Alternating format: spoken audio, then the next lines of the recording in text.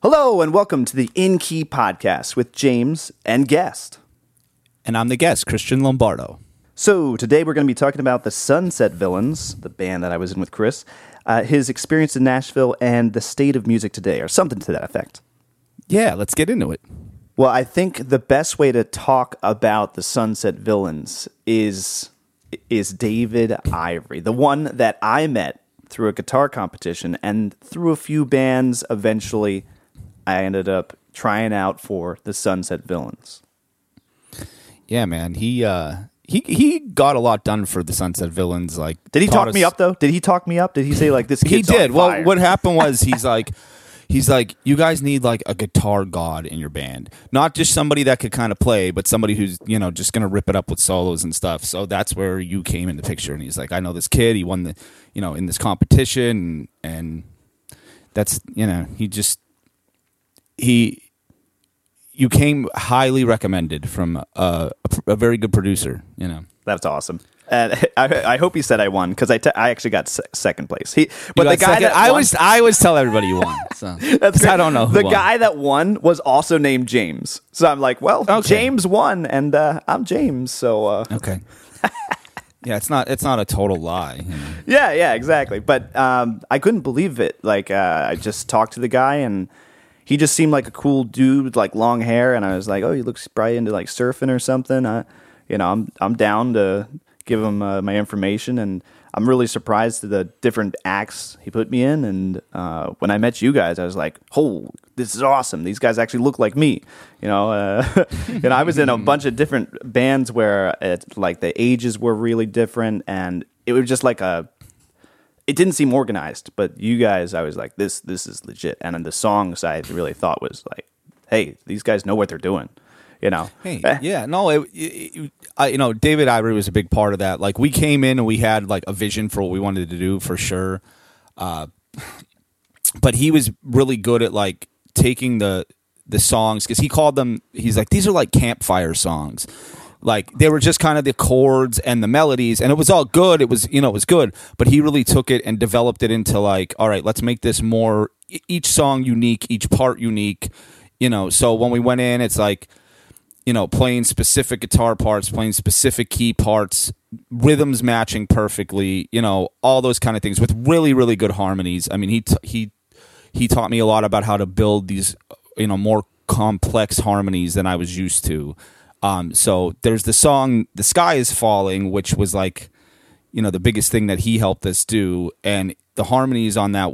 I remember being in the studio and him building these like odd kind of jazz harmonies for the choruses, and I had no idea where he was going. How did he do it? Did he had a guitar as he was showing? We had the keyboard, we had a piano, and he's like, all right, do this note, try this note and this melody. And I'm like, that doesn't even sound like it fits in that key, Yeah. But once it all came together and I saw how he built the chord on each phrase, I was like, wow, this is, it really opened my eyes to like expanding how I viewed harmonies. I was like, oh, you do a third or you do a fifth. And I mean, I'm not trying to get into the weeds too much. Did he talk like it, like with those, like the degrees of the scale and this kind of thing? Or is he absolutely more like... not. Okay. No. Okay.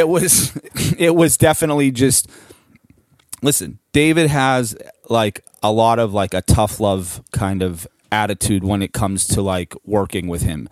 He might be hard on you to get the best out of you, whether that's when you're recording, when you're doing pre-production, whatever it is.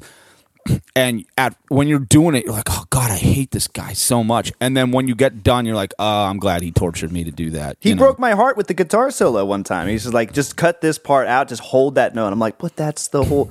Like, the whole reason I'm putting this in there is to show that I can do it, Like, this. And he's like, it doesn't matter what you want to show. It needs to be what's good for the song. Yeah, and then, of course, I felt the same way. I listened back, I'm like, oh, that feels way better, even though it's easier to play, even though it's, like, less impressive and all. And that's stuck with me my whole life now. Every guitar solo I'm writing, I'm listening for those spots where I could, like, cut a little bit out and add the value there of like, oh, that's catching to the ear. That rhythm makes sense in that spot. And yeah, that and I kind of always try to keep that in mind when writing and recording music. Is like, are you making music for another musician or another player, or are you trying to make music for obviously yourself? I think that comes number one, but like, who's going to enjoy this music? Is it going to be another musician that's going to really critique every little technical part about it, or are you going to make it for the average listener that's going to enjoy it and get a feeling out of it?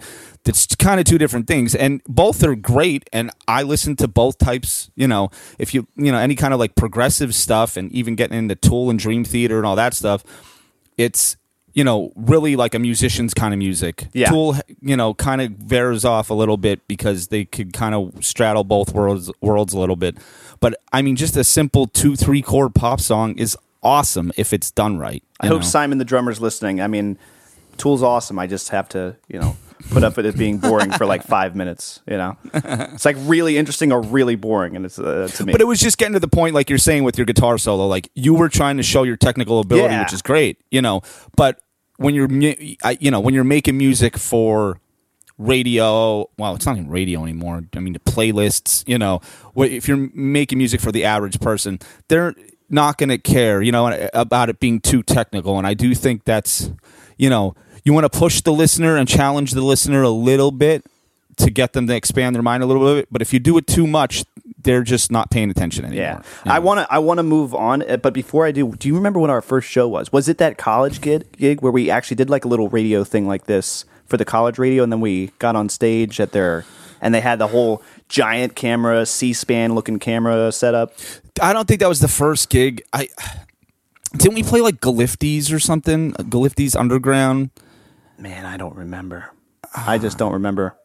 I thought that was our first show. Because I looked back, I looked terrible. I've never looked so physically terrible in my life. And my hair was terrible. Man, I'm surprised. I'm glad I played guitar well, because like I looked like a mess in my opinion. I mean, I look back on lots of things. I'm like, I look terrible, It wasn't as normal back then. Like social media was still really new. There was no. I'm really glad for Stitch Fix for getting my clothing and making me look better now. I actually could follow someone online that trains athletes, and I'm looking better than ever I did. But back then, man, I was just an awkward puddle of a human being. Like, what the heck? Yeah. See, I look back with both, man. I look back, I'm like, look at how skinny I was, and then I also look back and I'm like, what was I doing with my hair? Yeah. So it's kind of both, Wait. Did you have frosted tips? Not really in the sense of villains, but I did for sure had frosted tips Chris. In my lifetime. I'm sorry. We all have to go through tough times. Hey, frosted tips have been back for like a year, man. You can't. And listen, I grew up a strong year. I grew up listening to a lot of that like new metal stuff, so that's in me. Yeah. That's in me. Yeah. All right, so I honestly, dude, I could go down memory lane all the time, and like, by the way, I looked up the legendary Dobbs. They closed. You're right. Yeah, right. What a bummer. That was cool. That was so cool. We played a lot of different shows, and then the arena show, which is like my badge of honor. I always tell people like, I did do that. It's 4,000 people. Probably could have held more, but the safety, and all this. And that was so fun. I always tell people like when we went out, and all the like 14 to like 18-year-old kids are like screaming. They come over and like we're the biggest band, and then the new band walks in and they turn around and scream and go towards them. It literally was like that. That was not even a cartoon. It was like hilarious. Yeah, but, it's almost like they're like programmed to think like, okay, just because you're on that stage, it doesn't. Even if they're not sure if they like the music, they treat you like that. We need to come back to this. I was talking to my friend, my DJ friend Simon, about how people will show up at these shows, especially in the EDM club, where they just stand there and just wait for their main act. It's like they're just programmed to react to when that person comes on. It was like the act was something like Trombone Timmy or something. Just a DJ that pulls out a trombone every now and then. Anyway, let's talk about. I'm enjoying hearing about how you grew as a musician, and I think more recently you have, and not just a musician, a writer, a producer, and towards your career. But you went to Nashville, and you said you've had some pretty unique experiences. You met with people and really got some eye-opening ideas on what is expected of a professional writer. If am I right on that? Yeah. So I've been kind of like nurturing a couple of relationships I've had in Nashville for the past few years. kind of while I'm like woodshedding on my own, like writing a bunch of songs, recording, releasing, just getting better at that. But I have a friend that works at Sony Publishing that I've been bouncing songs off of for a while. And I just took another trip down there to kind of see, well, sticking my toe in the pond as far as the songwriter end of it. I've been writing songs forever, but to like really get into that game of where these guys write, multiple songs a week, and these songs are like radio ready, like ready to be on whatever Spotify playlist, whatever radio station, just as a demo. And the amount of work and skill that goes into that was, I've been reading up on it and kind of into it for a while, but like, it was really intimidating at first. But, once I started to really push myself and challenge myself to write more, and give myself deadlines, like, and not be so precious about what I'm writing, if that makes sense. It's more of like, kind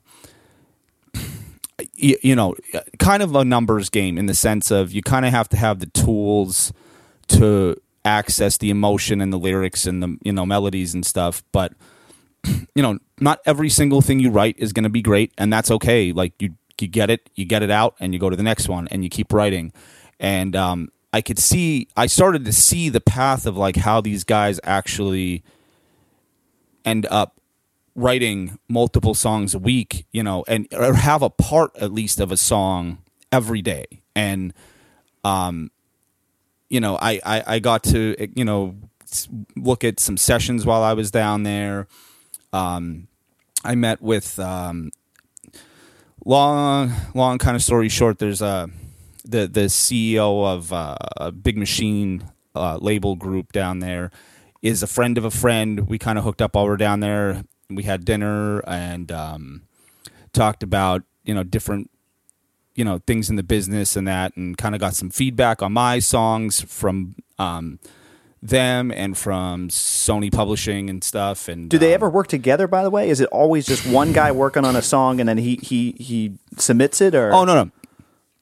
Yeah, no, for sure they work together. The way, like, for example, Sony Publishing works is they hire on a group of writers where they actually give them like a contract. Like if you ever hear an artist or a band getting a record deal, well, it's kind of like the same thing for writers, and they get a publishing contract, and it's different for everybody. But usually they look at renewing every year. They get a salary, a smaller salary, and then if they end up having it's recoupables if they have a hit. So if they end up having a hit or whatever that year, that salary that they were paid ends up coming off. But there's, if you have that kind of hit, I guess there's so much money to go around. It's, it's not a big deal. But they look at it as like, well, if you didn't have a hit that year, they take that as a loss, and then they decide if they want to give you a new contract.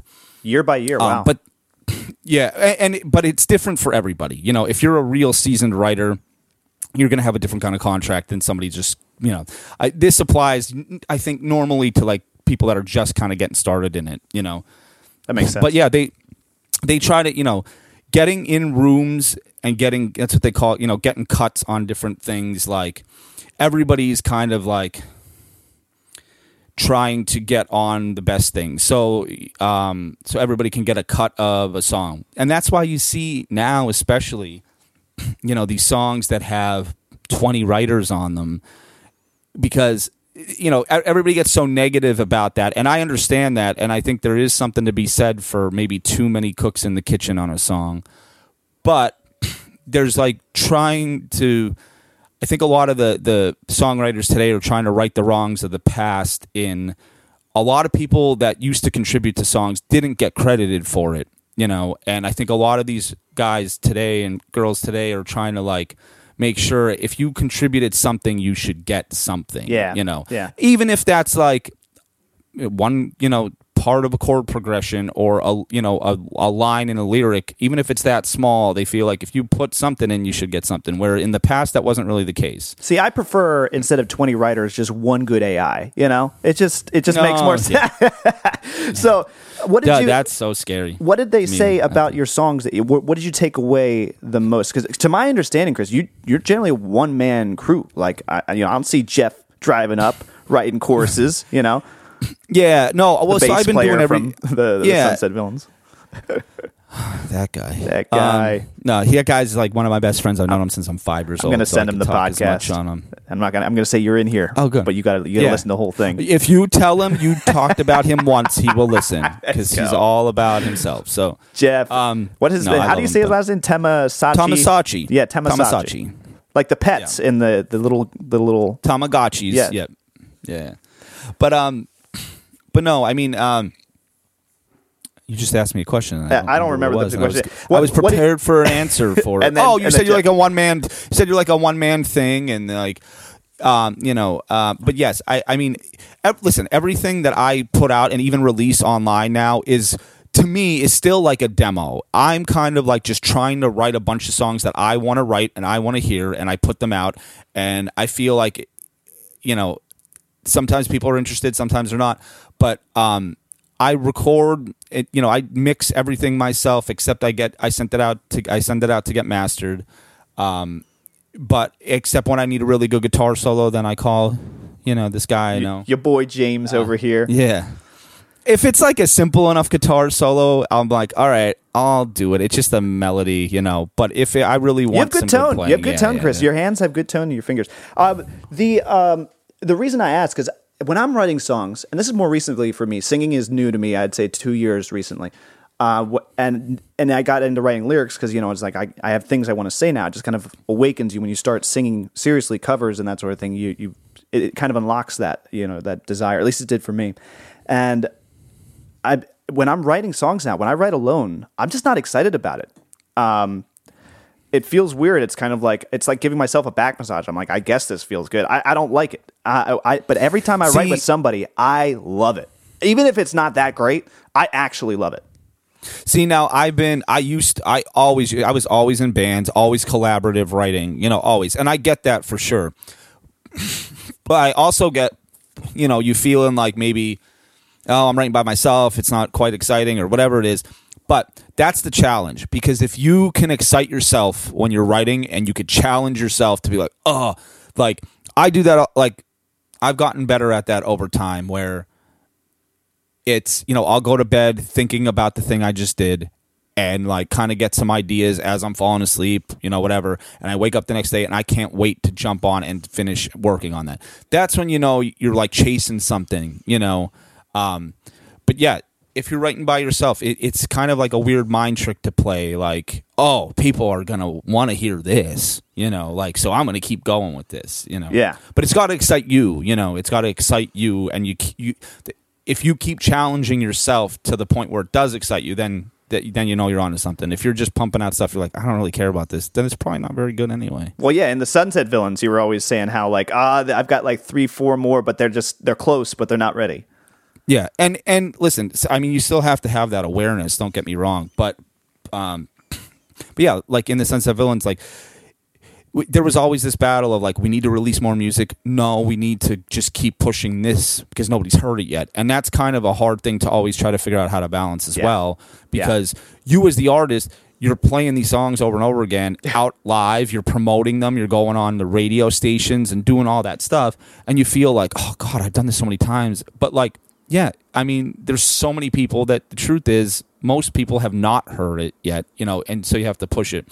But regardless, I've learned that when I relinquished some of that control of like, it has to be exactly this way, and I just produce much more, and the quality gets better over time, rather than like thinking this is the song.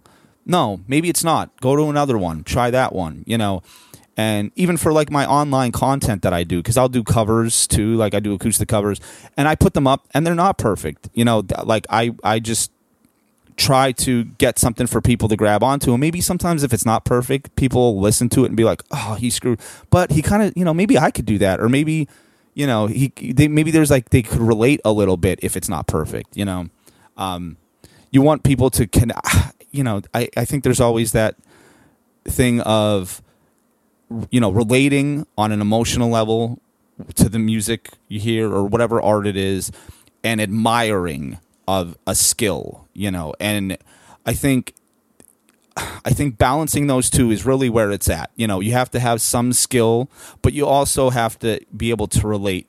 If you're too skillful, people just can't, they could admire and be like, wow, that's great. But they may not relate with it as much. If it's too emotional, then they're like, well, this person just seems like they're whining, they're not very good at anything, or whatever it may be. And I think it's balancing that skill with the relatability. Yeah, or they're all about really themselves, so the emotional side of things. So it's like it's so them that it's not even. Yes, yeah. It's not like, even a show. Well, this has nothing to do with me. Yeah, exactly. Well, you're kind of touching on it. So let's go to the third thing, which is, what is the state of music today? What should people be doing? And what do you think what is the big takeaway as far as people are wasting their time when they're doing A, and more people should be doing B? Yeah, well, the honest answer is I really don't know, and I don't think anyone knows right now.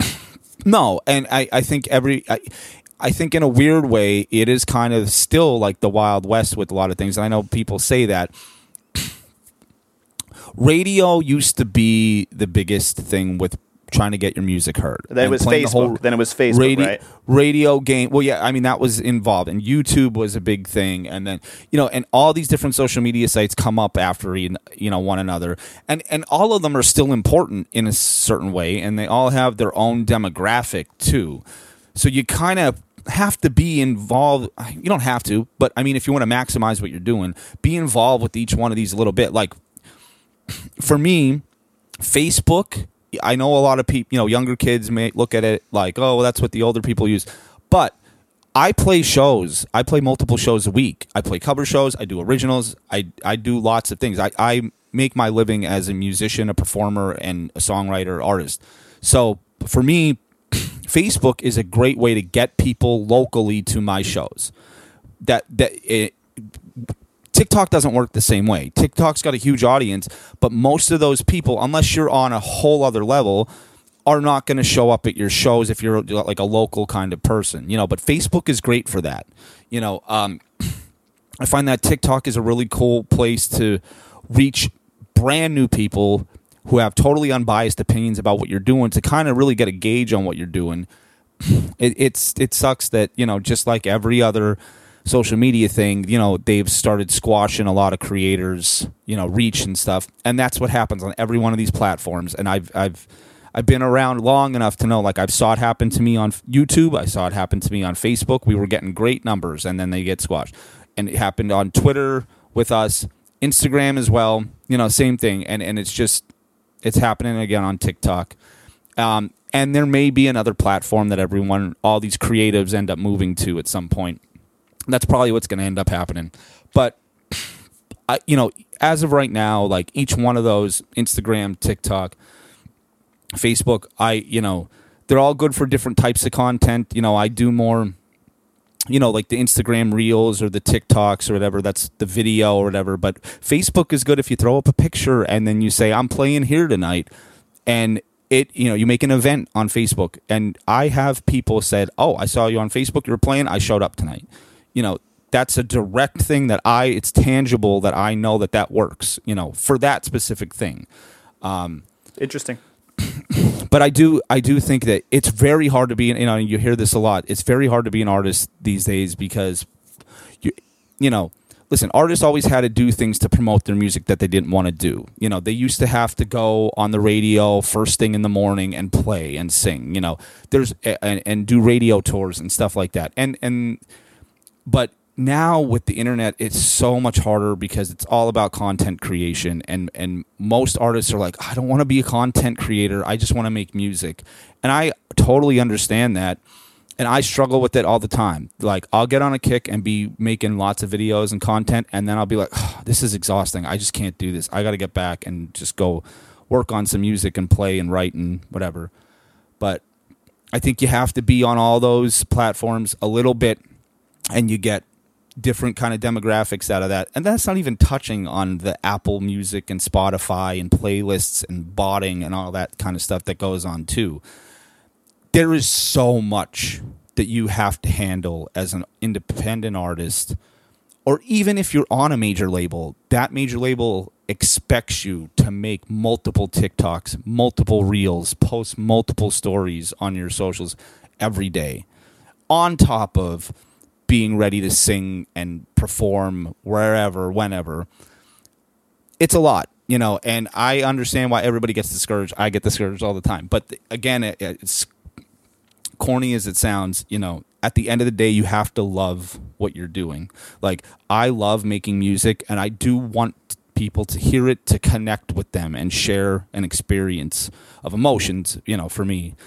But, you know, that's why I keep doing it. Even though I watch some of my content, I'm like, oh, God, this looks so cheesy or whatever.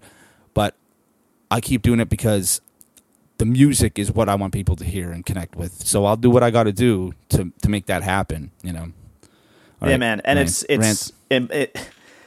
sounding more and more sweet if you can be just a writer, or for me, you know, generally just a guitar player. You know, it's like if you pick one lane and say like, hey, I'll do what I can, but this is just what I'm doing. It's because being on your own as an artist, I mean, that's what you just said there. I'm tired. I got to go. I got to relax. Yeah. And that's what, even for me, like, I think at the end of the day, what I want to be doing as an old man is a producer. I think, you know, like songwriting and producing with other artists. I think I want to be in the studio.